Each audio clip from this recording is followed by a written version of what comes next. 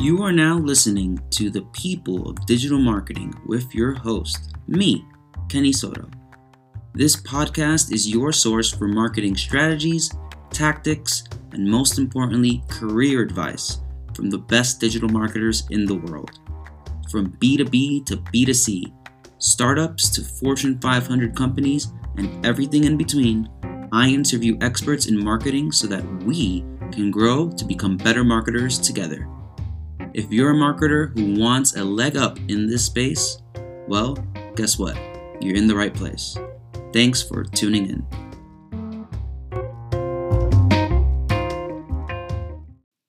Today's guest is Arpit Choudhury. Arpit is a non-engineer who loves data and APIs and believes that everybody, irrespective of their technical chops, should gain data literacy to stay relevant. He likes to spend his days thinking, writing in simple terms, and answering questions about all things data. He also firmly believes in the power of delayed gratification. In this episode, we do get a little in the weeds on data analysis and how to organize and collect data. So keep in mind that you may need to listen to this episode more than once. I certainly have, in order to get as much value out of it as possible. I do hope you enjoy it. Now let's tune in. As mentioned in the introduction of this podcast interview, I am very excited to speak to Arpit. Arpit, how are you? I'm good, Kenny. Thank you. Thanks for having me. Excited to chat with you. Likewise. And I've been doing a lot of research in preparation for this interview, particularly looking at your LinkedIn bio, which I love to read. And you wrote a list of facts about yourself in that bio. Two of them stood out to me the most.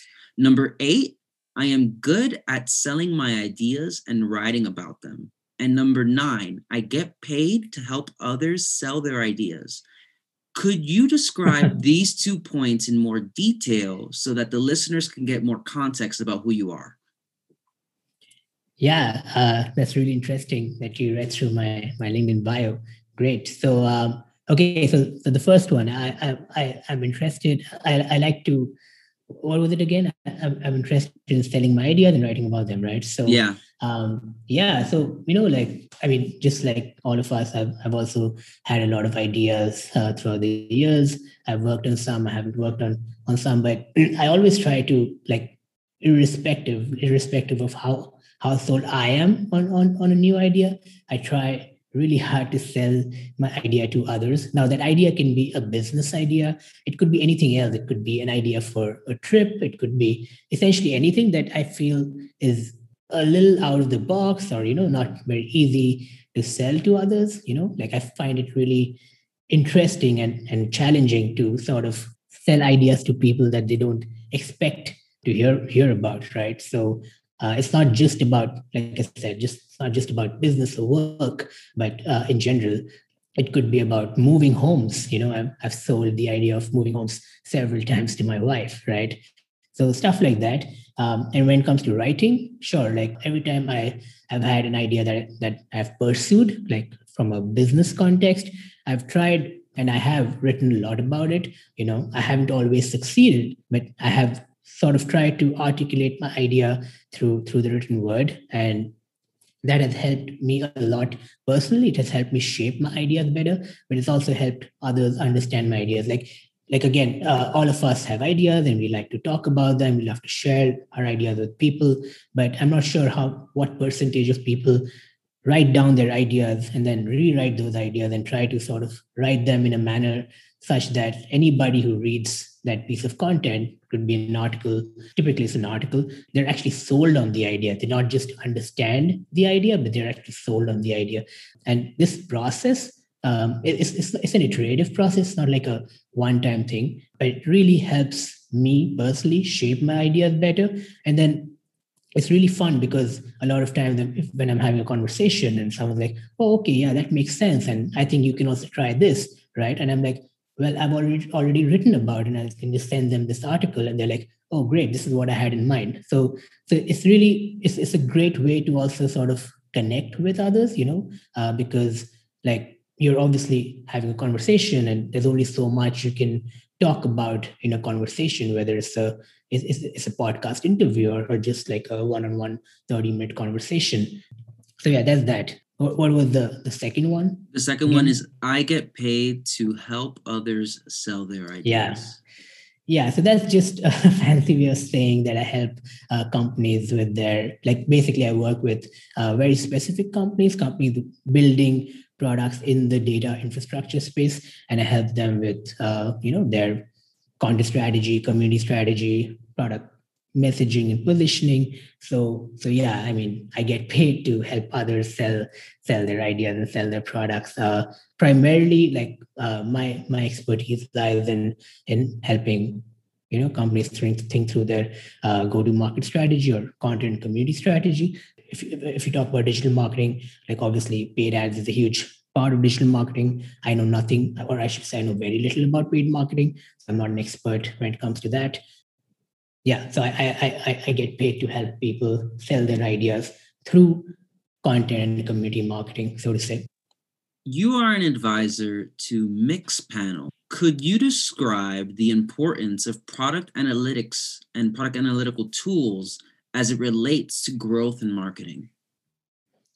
Yeah, absolutely. This is something I love talking about, and I can talk about all day. So, in simple terms, the product analytics tool enables people to understand user behavior and identify points of friction in their app. Now, that's sort of a loaded sentence, but in simple terms, anybody that works in the SaaS space specifically, it's really important for them to understand how people use their products. It's also equally, I would say, important for consumer technology companies to understand how users use their product. But when it comes to SaaS, it's actually more complicated, because you're not just looking at a particular an individual user's usage. You're actually looking at the account usage. So in SaaS, almost always you don't just have users, but you have accounts, right? Your customer is a company, and that company can have multiple users. So you want to understand user behavior, which actually could also be account behavior.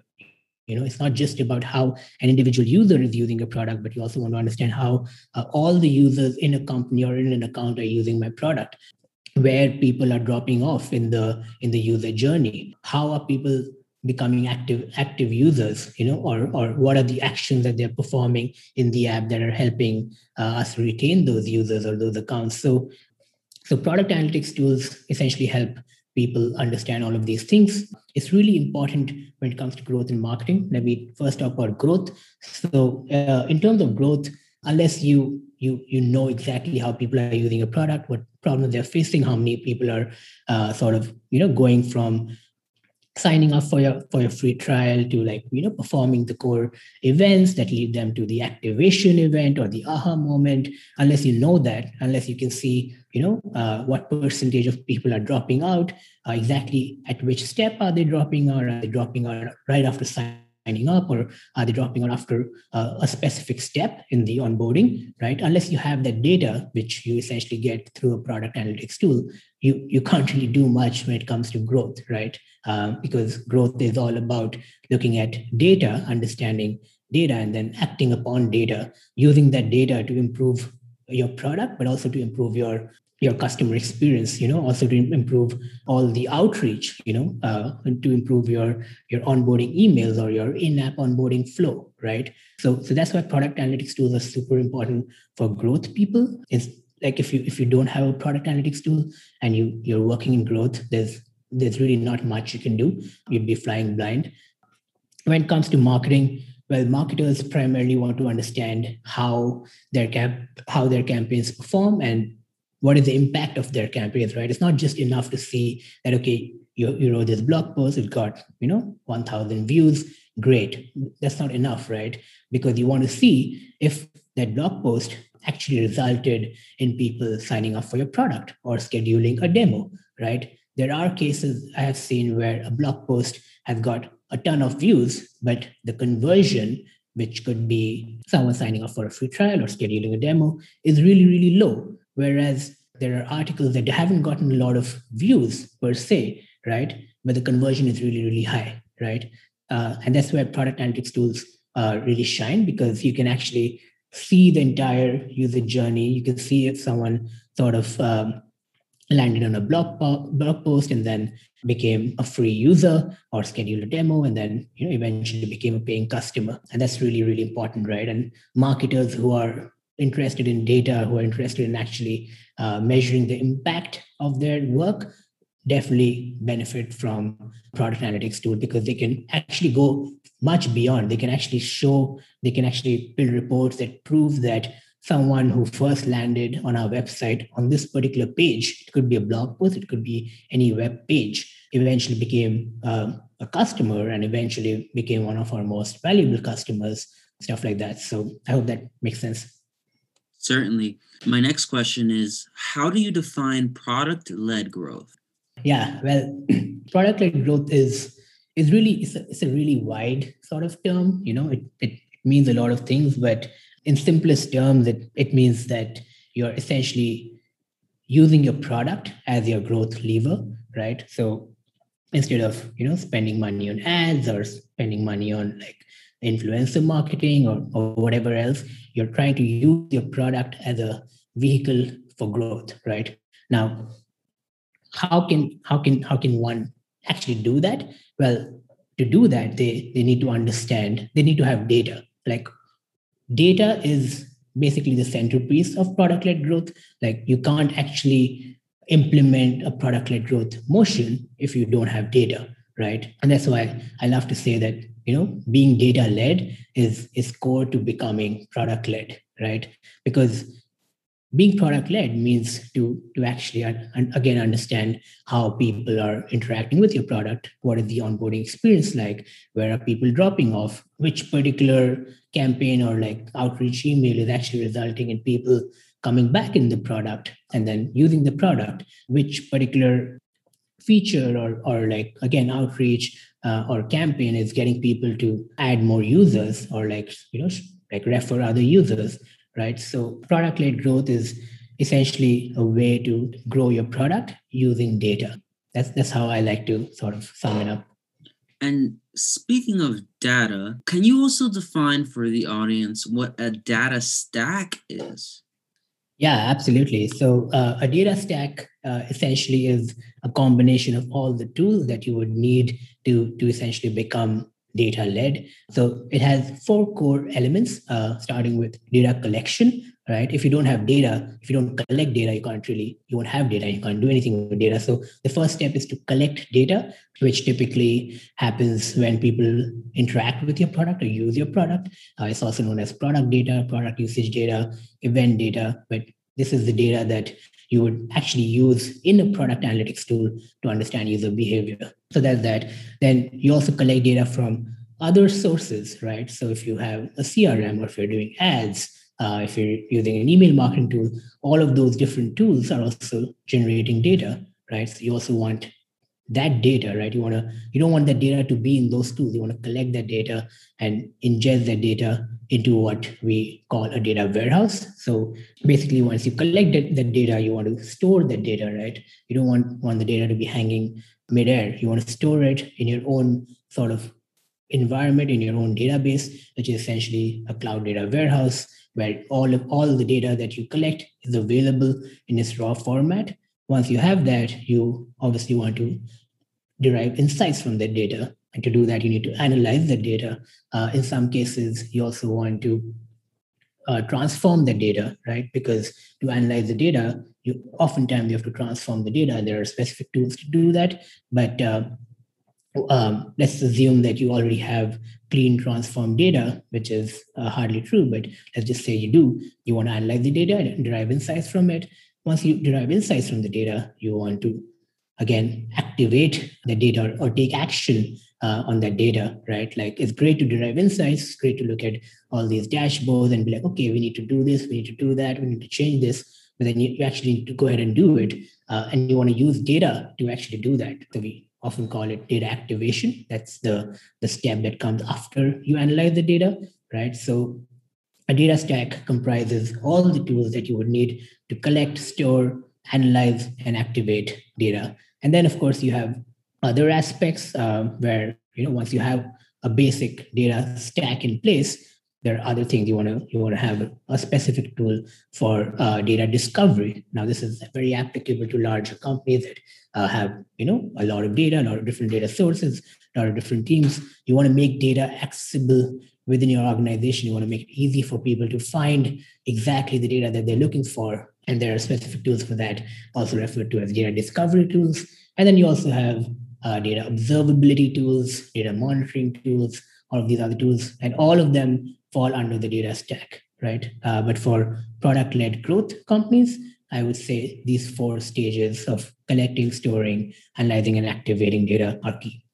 In those four elements, and when we consider those four elements, what are some common challenges, mistakes, or pitfalls you see startups make prior to you coming in and helping them fix their data stack? Yeah, I think the biggest mistake people make is when it comes to data collection, because I haven't seen many companies, and this is pretty much true industry wide, that the act of collecting data is, so there are two aspects of collecting data. First, you want to know what data you want to collect. Just because you can collect 1 million data points, you don't want to do that, because firstly it costs money, it takes time, and then having more data is also a problem. So you need to know what data you want to collect, and that has to come from people who are actually going to use that data. If you don't know what you're going to do with that data, you don't know what data to collect, right? So not a lot of teams spend a lot of time thinking about what data to collect. They actually think about what tools to use, and once they finalize, okay, we're going to use this tool or that tool or these set of tools, they will typically hand it over to their engineering team to implement the tools. Now, that's the biggest problem, because engineers know how to implement tools, right? But they don't know what data you want to collect, right? They don't know what data is useful for you as a marketer or as a growth person or as a product manager. Like, you have to tell them, right? It's not their job to know that. So that's the biggest gap, where a lot of companies sort of, miss this step, where they, spend a lot of time evaluating tools. They spend a lot of money on those tools, but then they don't spend enough time implementing those tools properly, which is the biggest problem. And if you don't do that, then everything goes for a toss, right? You might have the best tools out there, but if you don't have the right data, it becomes a challenge. Then basically, people lose trust in the data. You're not able to get answers to your questions, or you're getting incorrect answers to your questions. You're unable to use the data the way you want to use the data, because again, data is not just about analyzing it, it's also about activating the data, using the data to build better customer experiences, to engage customers at every touch point using that data. So yeah, the biggest challenge would be to ensure that the data collection step is done thoughtfully and mindfully and in a planned approach, rather than like not spending enough time on it. I don't want to assume that this term is the answer to what you just discussed, but I would love for you to dive deeper into data spaghetti and how does it negatively affect a business? Yeah, it is sort of it builds into what I just said, right? Like, if you don't plan your data collection, your data strategy, you end up collecting a lot of data, but oftentimes you don't even know what the data means, right? Like, and I've seen this many times. I'm sure many of you, many of the listeners have also seen this inside whatever tool they use, whether it's a web analytics tool, product analytics tool, data warehouse, where there's data, right? But they don't exactly understand what this data is about, right? So, and that causes data spaghetti, because let's say I'm a product manager, I've joined a new company, I'm super excited, and I want to like look at all the data, but I don't understand anything. So I'm like, okay, never mind. I'm just gonna like collect these data points again. And what happens is you actually end up collecting the same data multiple times. It just looks different, and you don't even know that is the same data point, right? Because they have different event names and different property names. So all of this leads to data spaghetti, because again, there's a lack of planning. There are too many people involved, but the right people are not involved, or the person who took care of the implementation initially is no longer with the company. A new person has come in, and there's no documentation documentation. That's a big problem. There's a lack of documentation, so they don't exactly understand the data that's available, that's being tracked and collected and stored. So they sort of take a crack at it. They maybe have a different approach.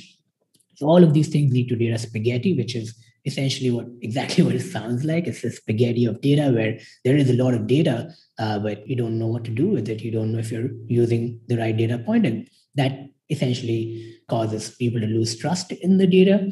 And when that happens, then basically nobody wants to use that data anymore, right? Because you don't trust it. You might like spend a lot of time working on a campaign, and like you've done a great job with all of your content and your outreach and your research, but you're using the wrong data and you don't even know it, right? And you might conclude that you didn't do a great job with the campaign, or your content wasn't right, or your target audience wasn't right. Maybe everything was right, you just didn't have the right data. So there are endless problems that sort of take place when there is data spaghetti.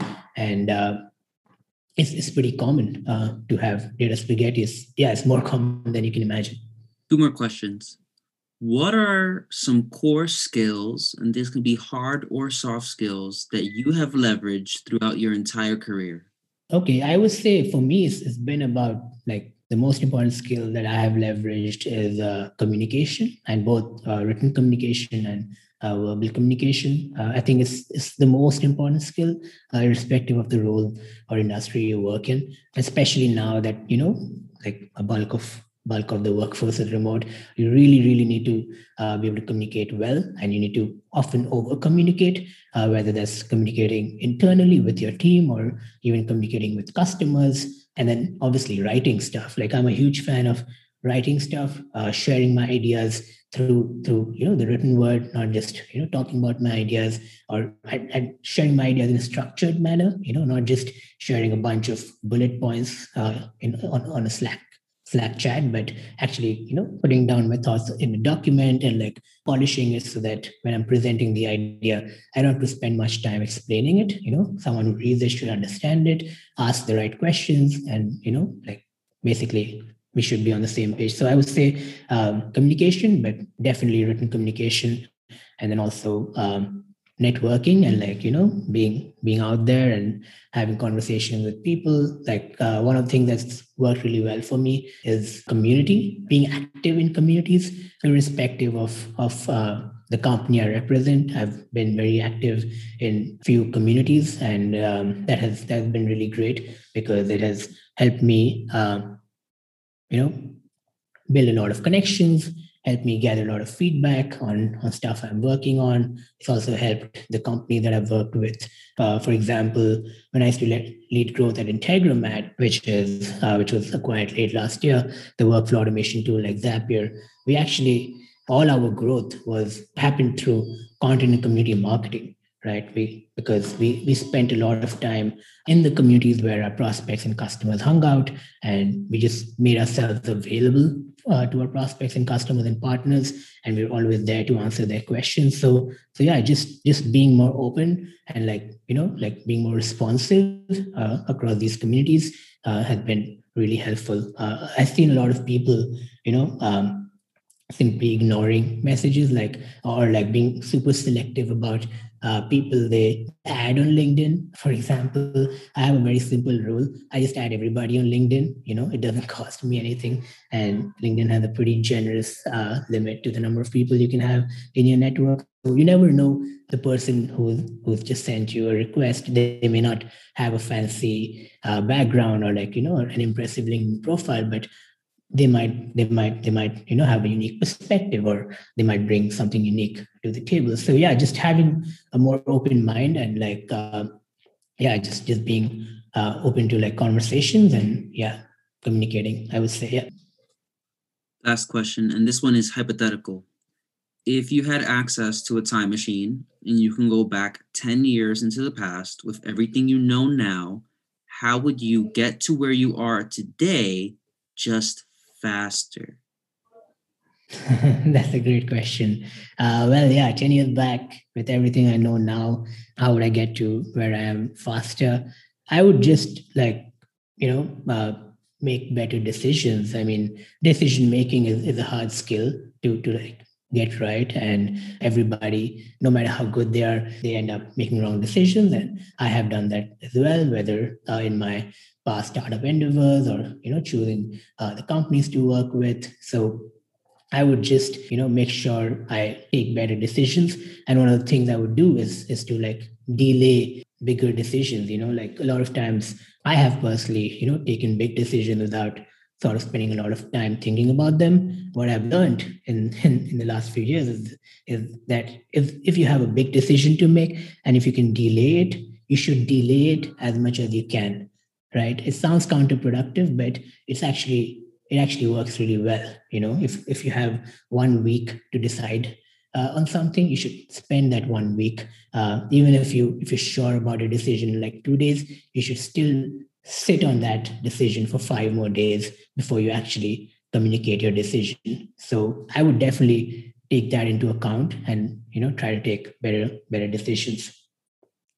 Amazing. Thank you, Arpit, for your time today, and thank you to you, the listener, for listening to another episode. Now, Arpit, if anyone wanted to find you online, where can they say hi? Well, they can reach out to me on LinkedIn. They can reach out to me on Twitter. On both, they can find me as I Can Automate. That's my LinkedIn and Twitter handle, I Can Automate. They can also check out my website. That's dataled.academy, DATALED.academy. Yeah, and I'm pretty responsive. I'm also super active in a bunch of Slack communities. So if you find me in any of those Slack communities, feel free to say hi. Amazing. And as always, you just listened to another episode of Kenny Soto's Digital Marketing Podcast. I hope everyone has a great week. Bye.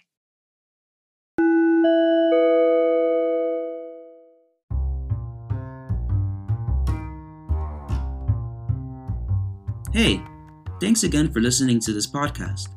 If you enjoyed this episode, don't forget to submit a rating and leave a review on your podcasting app. Reviews like this help to grow this podcast and get it to more people like yourself, people who want to grow in their marketing careers. If you want to say hello, you can find me on any social media platform by simply searching Kenny Soto. I look forward to hearing from you soon, and as always, let's keep growing together.